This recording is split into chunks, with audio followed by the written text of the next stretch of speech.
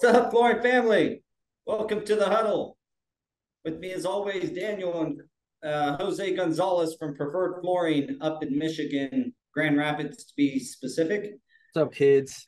We're here every Tuesday, 3 p.m. Central, to discuss maintaining forward progress in your flooring career. We are starting today off a three-part series built around commercial construction contracts as it applies to the flooring contractor. So the title is So You Want to Be a Flooring Contractor. I've had some people reach out to me on Facebook about helping them in this regard, like bidding practices and how to read contracts, all this kind of thing. We just had someone in here. What was that, yesterday? Yesterday. The guys we partner with Epoxy, and they're, it's like, how do we even start something like this? Like, where do you even start? So I would recommend that anybody with that question start with going through the huddle and watching the estimating practices and bidding practices huddles. Those were incredibly good. We had some special guests on that for Quantify. We've had some. We had a lot of very detailed information in those podcasts. So I would recommend that, and then watch this three-part series, and you'll be well ahead. You'll get a lot of information that'll help you, become a material and labor provider should you choose to do so. And I'll caution on a few things. It's a difficult business because of cash flow. Typically, a lot of the contracts you're only allowed to bill once a month, and I'll get into some of that. But without further ado, gentlemen, how'd the week go after, since the last podcast? We hadn't talked in between, so it's just because everybody's busy right now.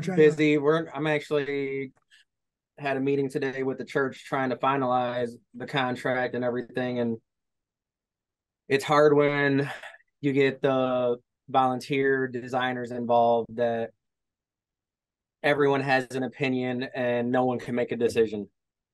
Yeah, church boards, school boards, anybody. That was the other one. I am also dealing with the school right now. The principal approved everything, got the superintendent to sign off, and then he quit. That's nice. Well, I thought we'd start today off with some common contract pitfalls. So you bid the job, you've watched previous huddle episodes, and you learned how to properly estimate projects. You've learned how to send in a good bid.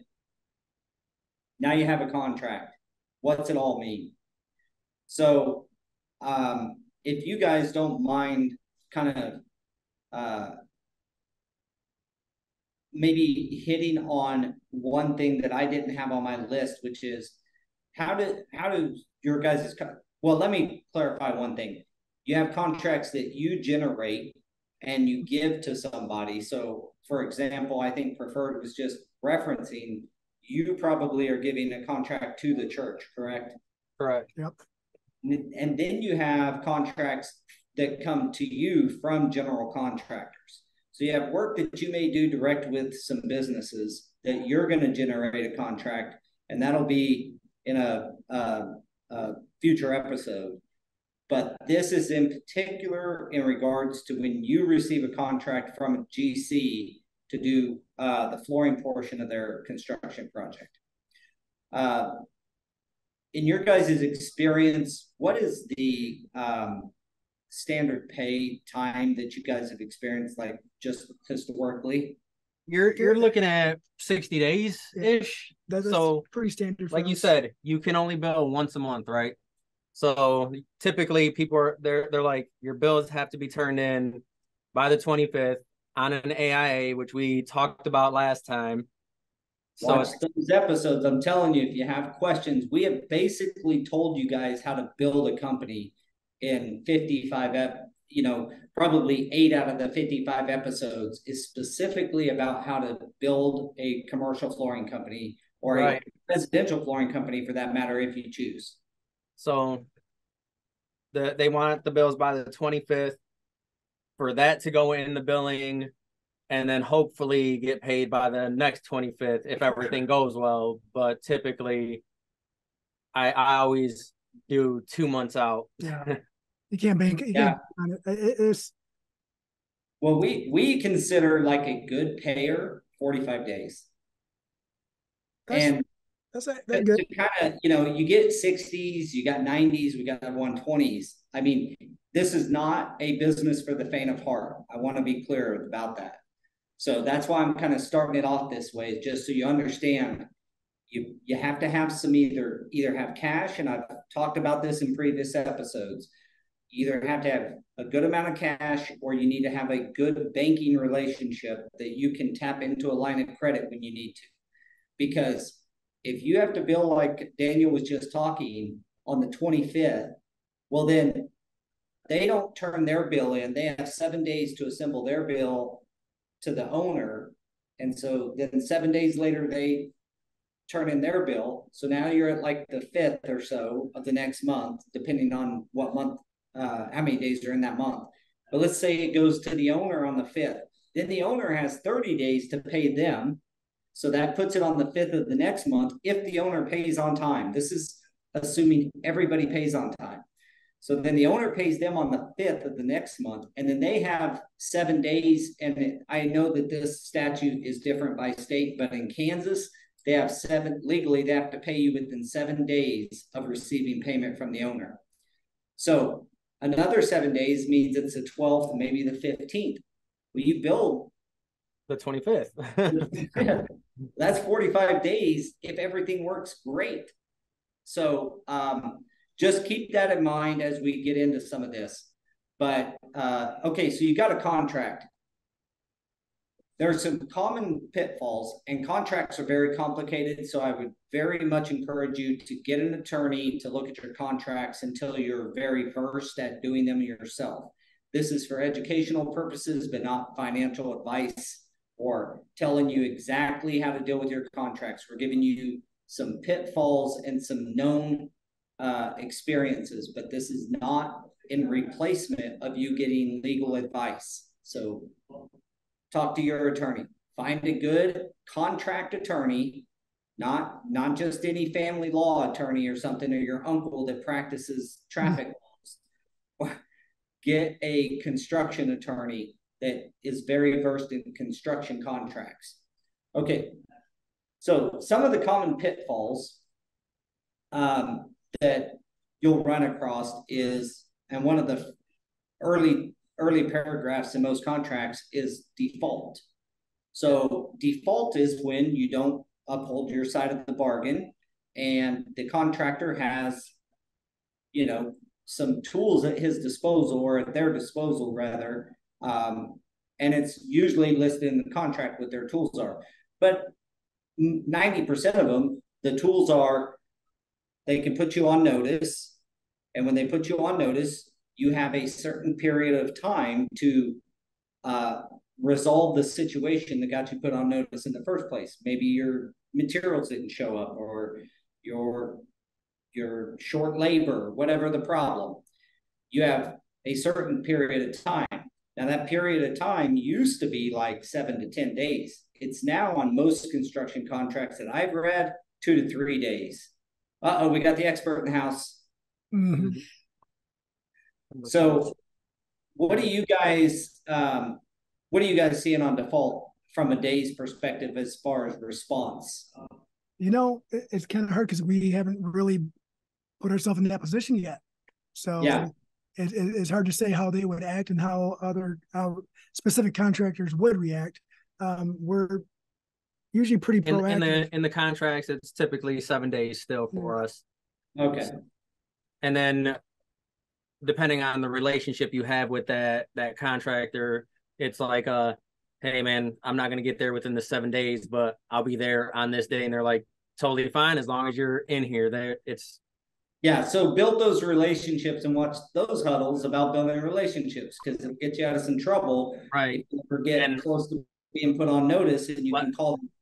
yeah, what helps with that is when the first one comes up and there is an issue and you can do it within the first 1 or 2 days, then the next time they're like, oh, you're not going to be here until day 8. No problem. Yeah. Just get here. Yeah. We haven't been hit with that strong pimp hand yet of utilizing some of the legalities they have at their favor based off their contract. So, But a lot of the times we're punching out our own stuff as we go anyways. We just did our local chamber, and the only thing on the flooring punch list was a piece of base that the door guys messed up. Congrats. Those are always nice jobs when you walk away with the low punch list. congrats to the guys. The crew did it. The crew did all that. So a lot of the times in this, 3 to 7 day period, they're expecting you to give them a plan on how to get back on track in writing. So one of the things is you can negotiate that. If it says 2 to 3 days, try to get that to 7 days, so you have a little bit more time. So it's a pitfall at 2 days. It's hard to turn things around in 2 days sometimes on a big construction project. And again, it still boils down to good relationships. We've gotten probably a handful of letters over the last 20 years where we were not performing the way the contractor wanted us to. And that could be, I won't get into it. Sometimes it's like lack of understanding on how much can be done in a given day, and they didn't have their durations right. Expecting 2,000 feet of ceramic tile to be installed in a day or something. To the fact that, sometimes we have not been able to perform to the perfect level. I own that when that happens, but we turn them around. The key here is, from a contract perspective, try to negotiate, 5 days or something. So that's a default. Quick other termination of the contract is a possibility. They can supplement you and charge you whatever the cost is for bringing in another flooring company to supplement you. He's going to jump on his phone. He's got to take off, I just realized I had a time overlap, so I got to Fair enough. We'll catch you on the mobile. But so terminate, they can supplement you and then charge you the whatever the other flooring company charges. Now, that is, most GCs do not want to do that. That's a lot of extra paperwork. If you'll remember one thing, make their life easy, like easier the better. The experience for your contractor. You keep it as simple as possible and as easy as possible. They don't like problems, so they don't want to be hunting down another flooring company to come supplement you. Your best bet is to, make the proper adjustments and do the best you can in getting their project back up to what they feel is a good state.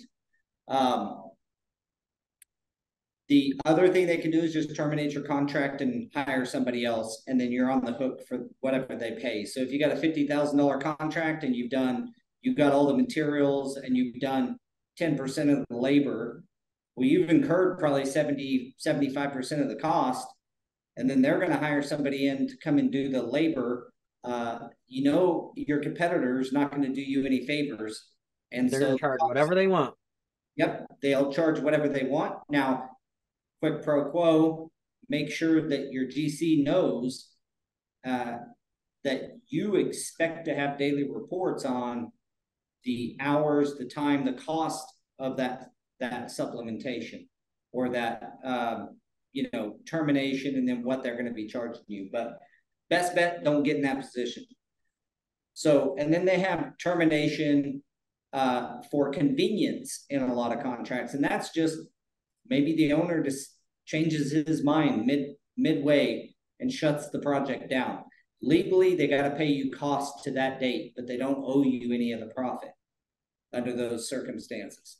So if you have $50,000 in cost, they're legally on the hook for that $50,000, but not your profit. You're going to lose that more than likely. Most courts have upheld that as well. So we haven't gotten in that position, but this is just knowledge over 20 years. We've been supplemented one time in 20, 21, 22 years, whatever it's been. So those are the termination. Those are the scary things. A lot of this is kind of maybe a little bit scary, but it's just the facts. So that's what the purpose of this podcast is kind of give you some information and education. Like you said, you've been through it one time in 20-something years, but that information, just knowing that it could happen, like, hey, I remember they said something about this. Let me give Paul a call and see what I should do real quick. Yep. And playing off of the payment that we just talked about when Daniel was talking about paying on the 25th, and we went through the time frame there. Another key metric, and I've talked about this in previous podcasts as well, but one thing you want to remember is if you cannot bill till the 25th and you're net 30 with all your vendors, try not to have your materials come in on the 1st, because you're going to hold that receivable now. It's going to be almost due before you can even bill for it. So try to have your materials land at your warehouse or be billed close to the time that you're going to be able to bill. That way you're not out that cash for as long a time. Just a little nugget. Or you can get insurance and send pictures and bill for all the material while it's sitting in your warehouse too. Well, you can do that, but if you're not able to bill till the 25th still, that's true, and your materials come in on the 5th, you're holding that receivable for 20 days. So you only have 10 days left to pay when you just bill it. So it's a cash flow thing. Try to get your materials come in. Most contracts will allow you to bill for stored materials as long as you have the proper insurance. And like Daniel just said, you can provide pictures.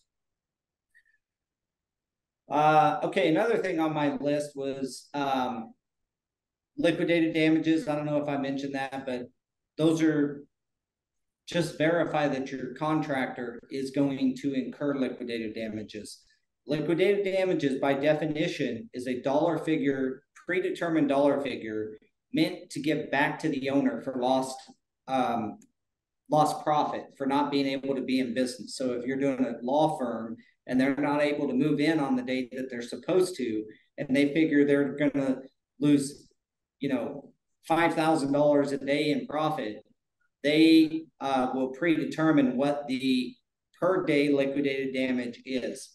These are not meant to be penalties for non-performance. Most contracts will, like if you read the AIA contract, the standard contract that all other contracts basically derive from, they're not meant to punish you. So make sure your GC is incurring those damages if they're in your contract, because otherwise the GC can charge you for them, but he's not paying them, so it's more of a penalty. So just quick pro quo there. Right. Typically with flooring, we're the last ones in there, so we're on the hook for that almost every time if you're not trying to stay ahead of it. That is one hell of a good point, sir.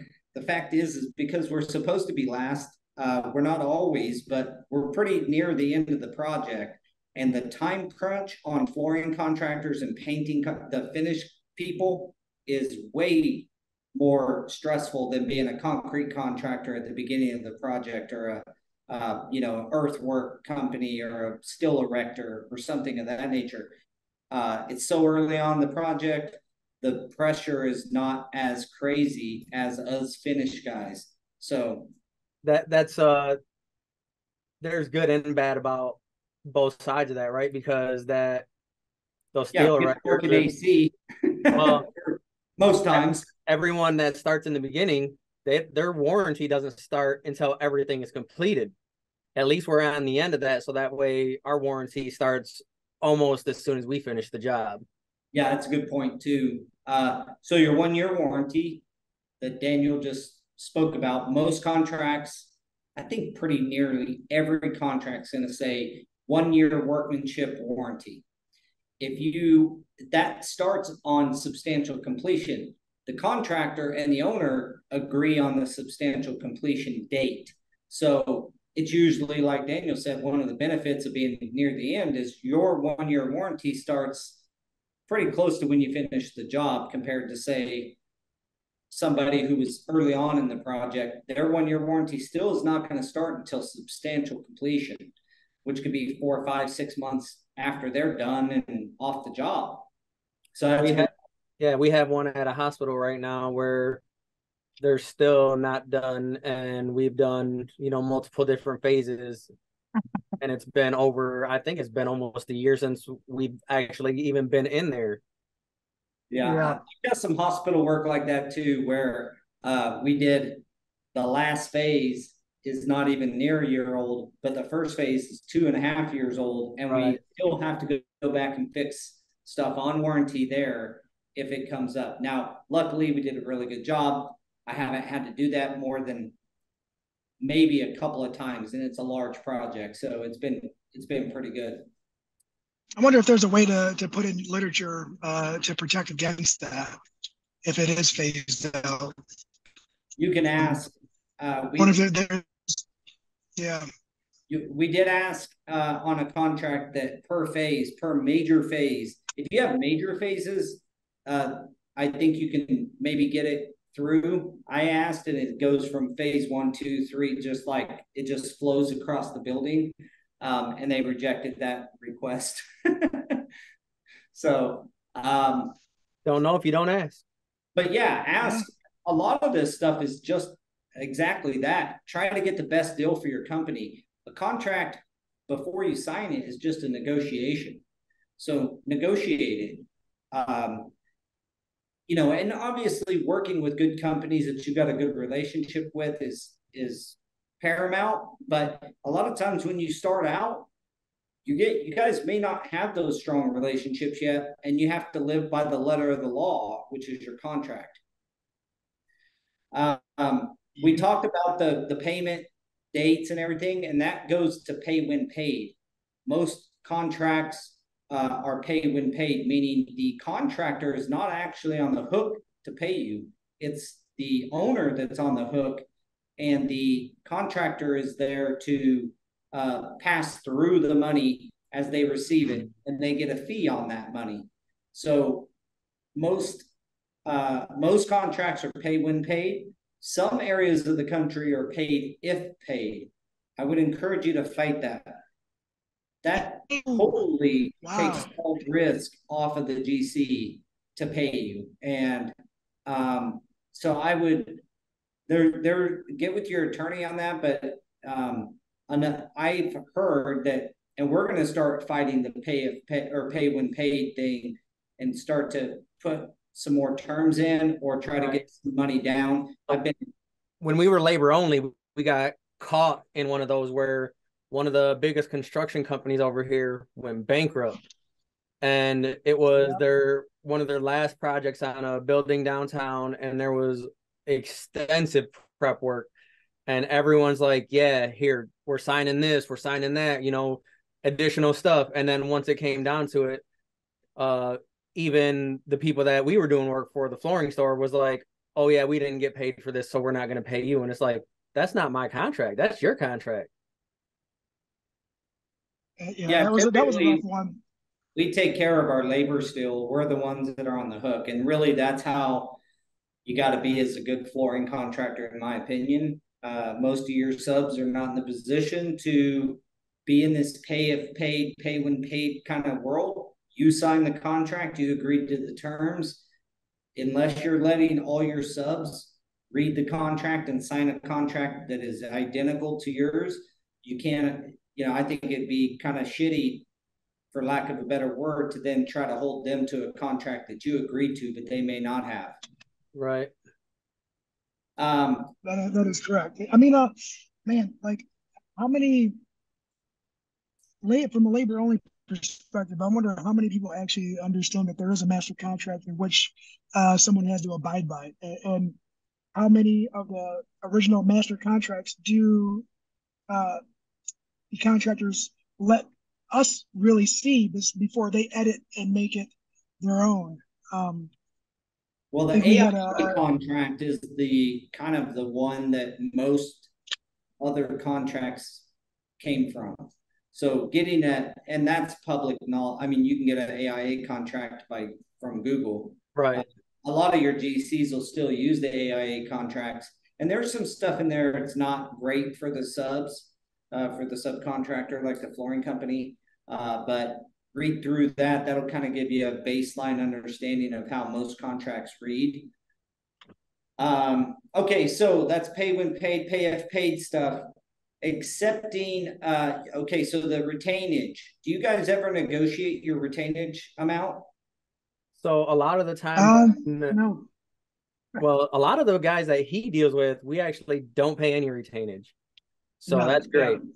Yeah. The guys that I deal with are the same people that I see in like chamber meetings and stuff like that. So I'm constantly in those meetings. They're like, what can we do to get the smaller guys, a better chance? It's one, break out the bids more, right?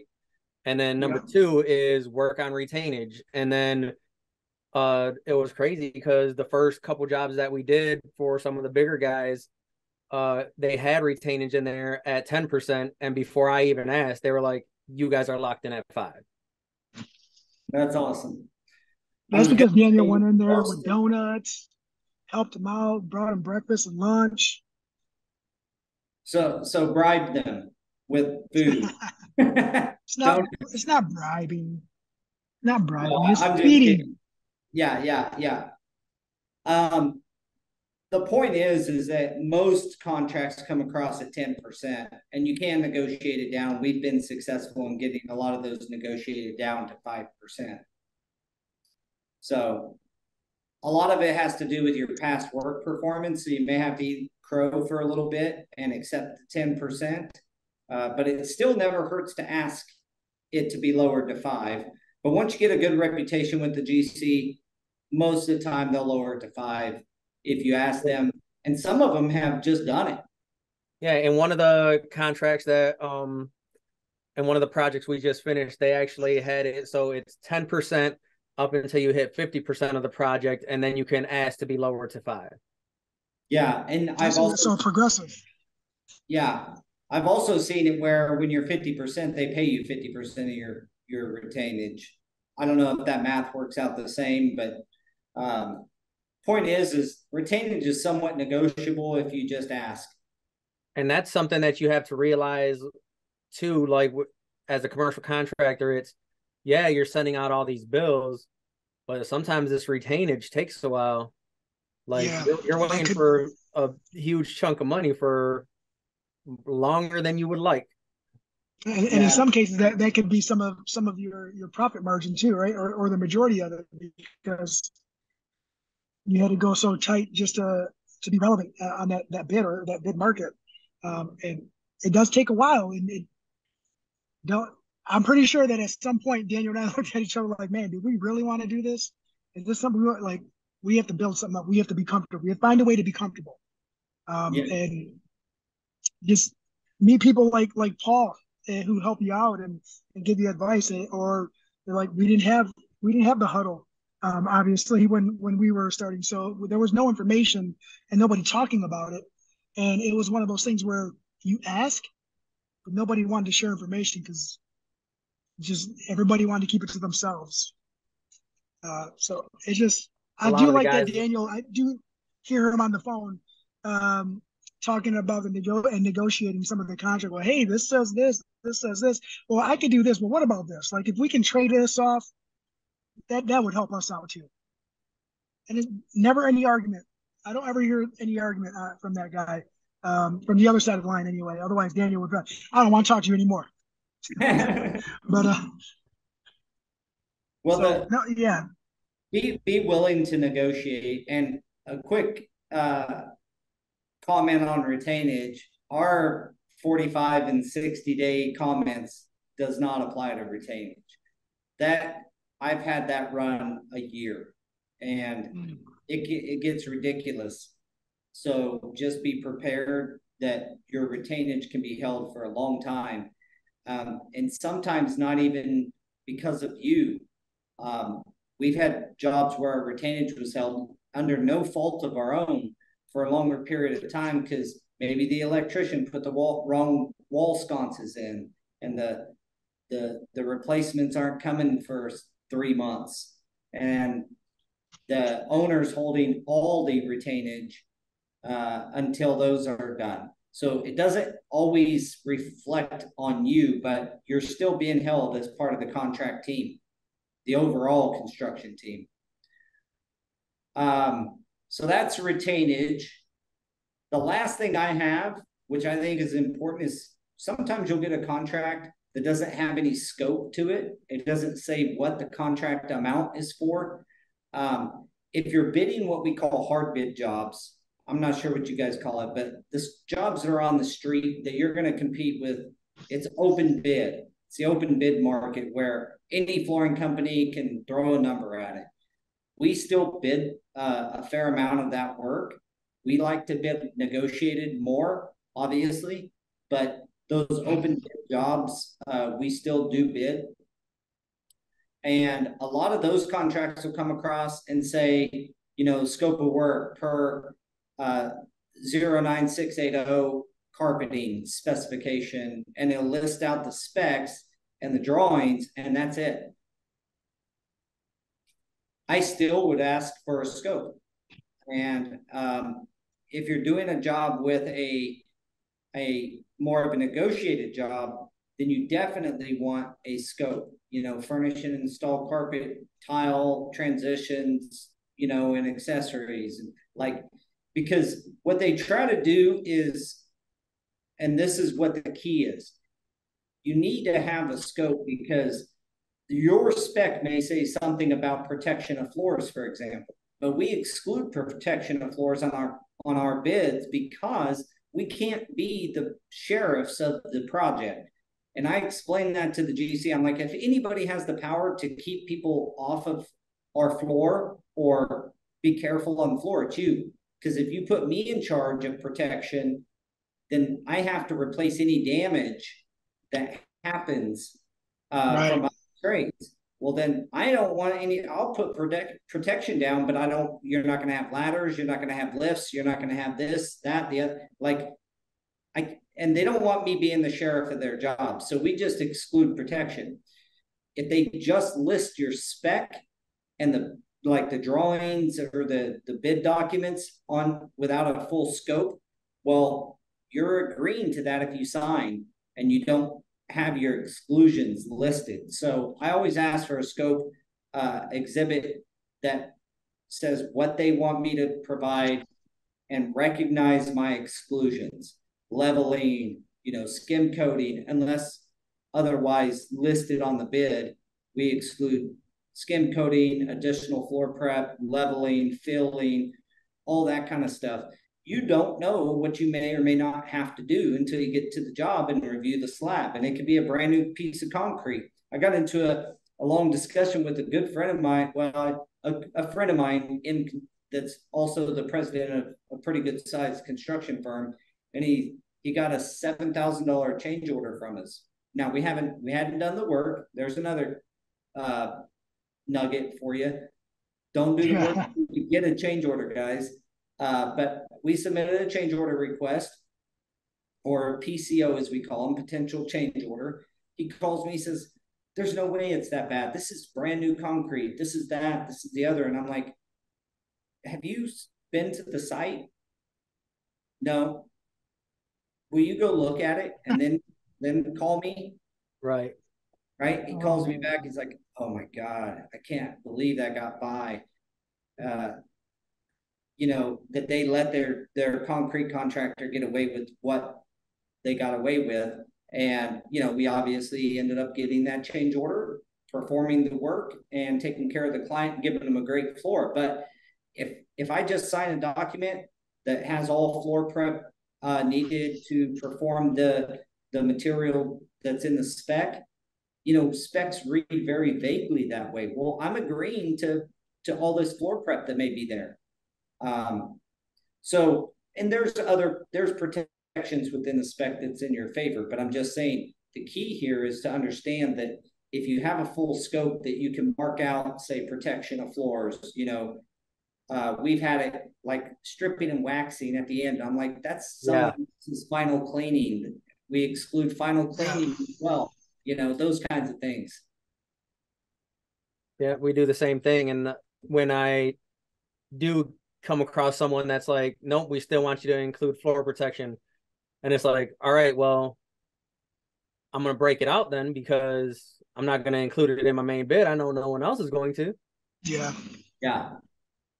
Yeah. If we're asked to provide floor protection, we break it out, and we're just not cheap with it because we're going to use good quality protection materials, because really when you are in charge of protecting the floor, you're also accepting the risk of having to replace because somebody damages it. So somebody spilled their water on the red rosin paper that someone else covered it with, and it stains your flooring. And yeah, we learned that one through someone else, not through us. But yeah, like ram board's great for scratches and stuff, but it's not going to displace weight. So if they're going to drive a 5,000-pound lift on your tile floor 7 days after it's installed without putting half-inch plywood down, you know what I mean? So we just try to stay away from protecting the floors and only do it when we absolutely are required to do it. But that's some of the broad overview, broad strokes of like some pitfalls that these construction contracts that will be given to you may have in them. Thought you guys have any others that come to mind that you've seen over the course of time here for you? I think we've actually been pretty lucky so far to where some of the companies either just use what we send them and sign it and send it back, or I've seen like even some of the bigger companies over here, they'll actually do their contract and then right at the very end they'll have all of our stuff in there too, so that way there's no question this is included in there. Yeah, I like it when they add my bid as an exhibit. Right. Yes. I love it when they do that. It doesn't happen with the really big companies around here anyway. They don't do that, but some of your mid-sized GCs, that 50 to $80 million contractor, they'll just add your bid as an exhibit. I love that because it's like, this is now part of the contract. Right. There's no question. It's in there. Like it's written in stone. Yeah. Yeah. I'm glad you brought that up. When that does happen, brings up a question. I haven't asked for that to happen to be honest. It just either happens or it doesn't. I hadn't asked for that to be added as an exhibit. I'll report back and let you know how that goes. I'm going to actually start asking for our bid to be added as an exhibit to the contract. You know what? That's actually a good idea to ask. I don't think we've ever really actually asked. It's just been there. We're like, oh, that's pretty cool. Now there is no, they cannot argue that there was a hidden agenda or that information was left out, because especially when we're pretty specific looking at it from an installer perspective, pretty specific as to what we included and don't include. And going back to the scope too, right? Because on one of the projects that we were on, and I think I brought it up before, it's in the scope, it said spec new carpet throughout. What does that mean? That means I'm specing a new carpet. And then they came back with, I don't understand, how would you would interpret it like that? I said, read it out loud. He's conversating with the architect, you guys. Like, this guy's like, you guys won the proposal or won the bid. This is it. And then he just said, when Daniel said that, I was in the office and I was like, covered my face. What was their intent? Because he said, why would you spec a new carpet? I said, because it says right in there to spec new carpet. Because at first they were just going to do an expansion and just do new flooring in the expansion. And then one of the alternates was spec new carpet for replacement throughout the entire building. So I was like, I could save a bunch of money if I just spec this new carpet. And almost did. Almost did. They went with the other manufacturer anyways, and ended up being like $20,000 more. So I tried, but he did. I think after I told him, read it out loud and tell me how you don't understand why I did that. And after I said that, he was like, "I'll call you back." Gentlemen, I'm of course, still, I gotta take off. We have baseball tryouts again. So last joining one. us. Yeah, sorry about that. I do got to tend to my son though. He was my warehouse guy today. Did Welcome to them. some inventory for me, so I appreciate that. But now I gotta get him ready to rock. Awesome. Good luck, brother. Thank you guys. We got someone better, anyways. There we go. Way better. So I'm still curious, what was the architect's intent in that sentence? They never said anything. They just came back with, okay, just give us a price for the other carpet. All right. That's crazy. Yeah, so when you are bidding, again, go back to the bidding and estimating. That's the big thing, is read and understand what is going on, right? Because if you're not reading that spec, if I wouldn't have read that and I would have just did that same carpet, I probably would have lost the bid right off the bat anyways, because I know a lot of other people read it the same exact way I did. Yeah. Yeah, reading your specs and reading through your construction documents. We did a whole thing on estimating and bidding practices, 2 separate episodes. So I won't get into it now. Go back and read those or watch those episodes. But once you get a contract, the whole purpose is then whatever you sent them into a bid. So if they sent you a bid or you sent them a bid for, carpeting at $100,000, if you're reading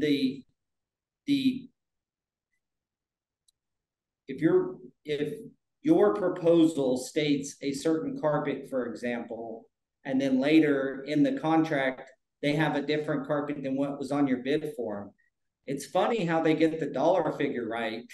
Right. But some of the other particulars on how you came to that dollar figure on your bid wasn't included in the contract. And not only that, look at all the figures too, because I've had some contracts come back where it's like, these numbers do not add up. So yeah.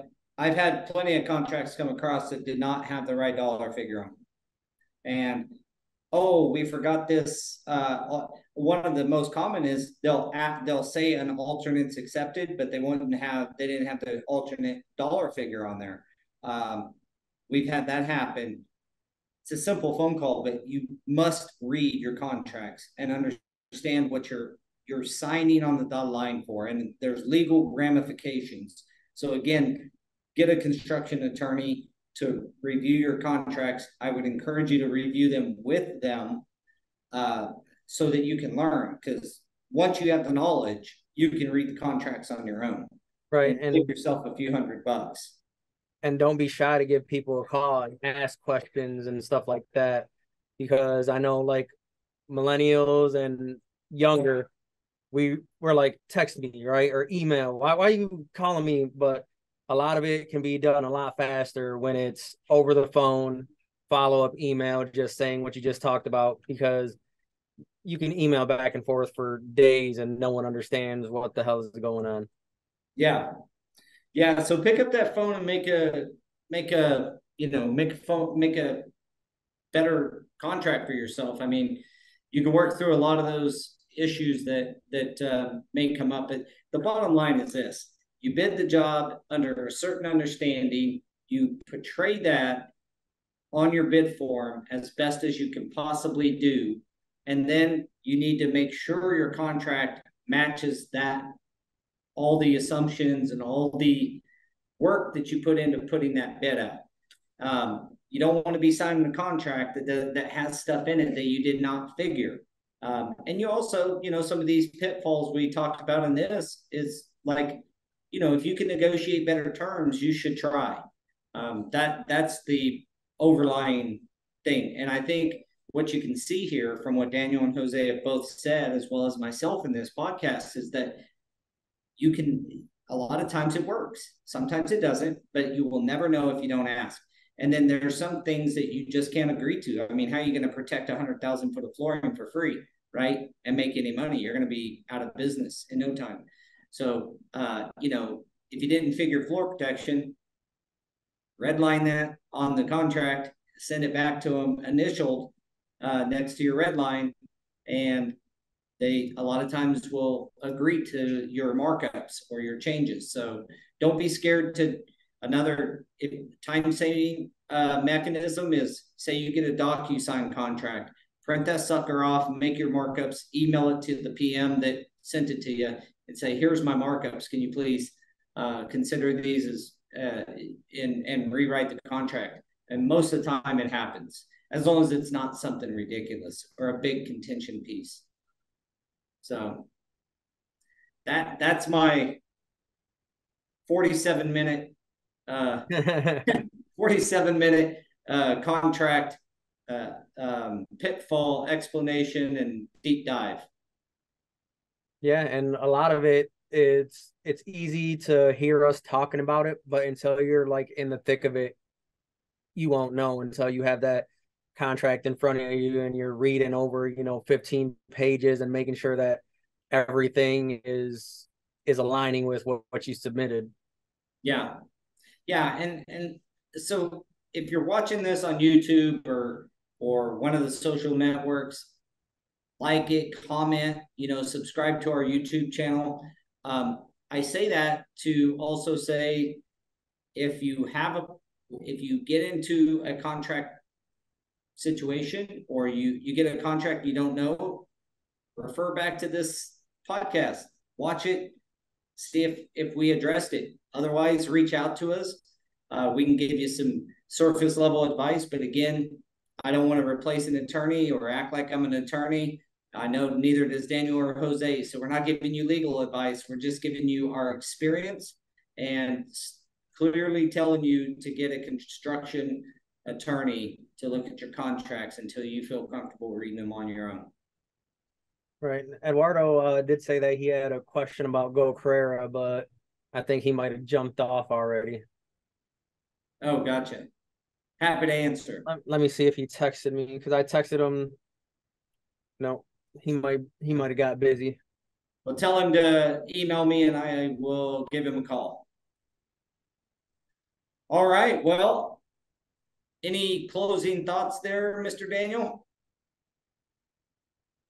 It is scary when you start getting into all this stuff, but like I said, you're not going to know until you start doing it. So a lot of being an entrepreneur is pretty much taking the dive and hope you land good, right? Take the risks. Yeah. I would say a lot of this is solved by good performance.